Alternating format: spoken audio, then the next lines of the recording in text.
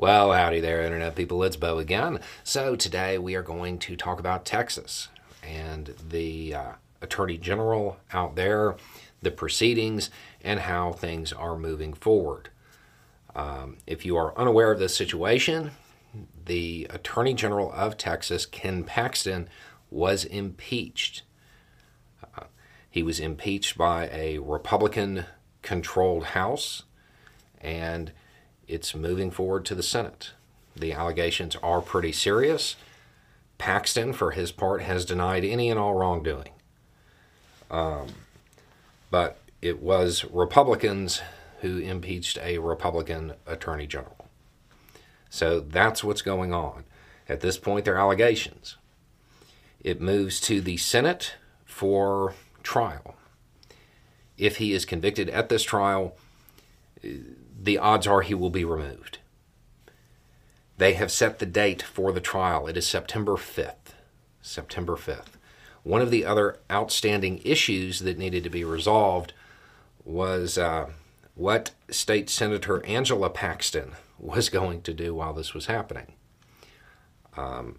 His wife, the Attorney General's wife, is a state senator. It appeared earlier this week that she intended on voting in her husband's impeachment trial. The rules apparently bar her, so she will not be voting. Okay, so the question that is really kind of on everybody's mind is, does he stand any chance of being removed? You know, we know that the House, the Republican-controlled House, impeached him, but then you have the trial.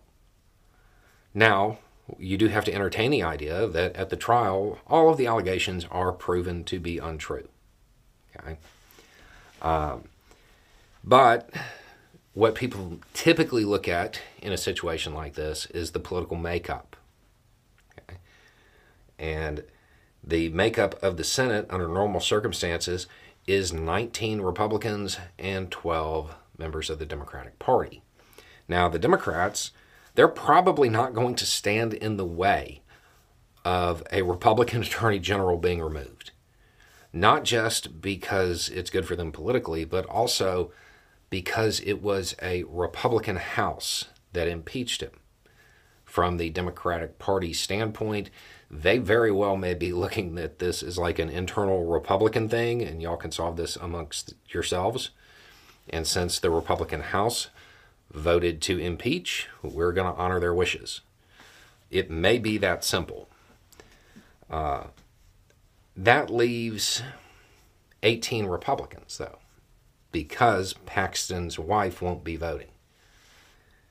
They need 2/3. So if half of the state Senate Republicans in Texas vote to convict and remove, he's gone. That's looking at it through a purely political lens, okay, not taking any of the facts into account, just politics.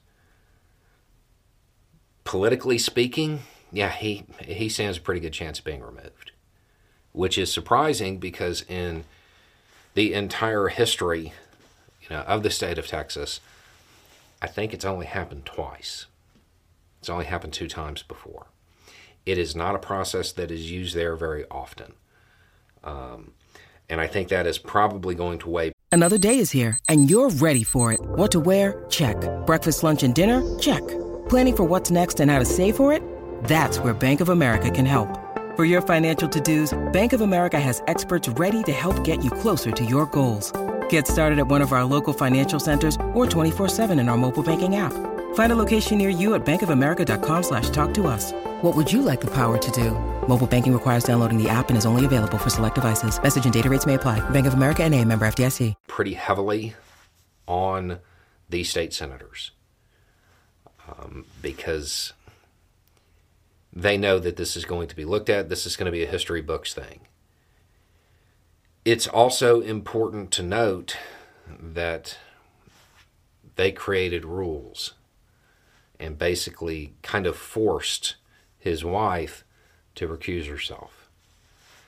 if you were the Republican Party and you were plotting an out for the Attorney General, the one way you could do it and not suffer a whole bunch of backlash would be for the deciding vote to be his wife. That directs all of the backlash to them. The recusal, to me, signals that there is an incredibly strong chance that after this trial, Paxton will not be Attorney General Paxton. Anyway, it's just a thought. Y'all have a good day.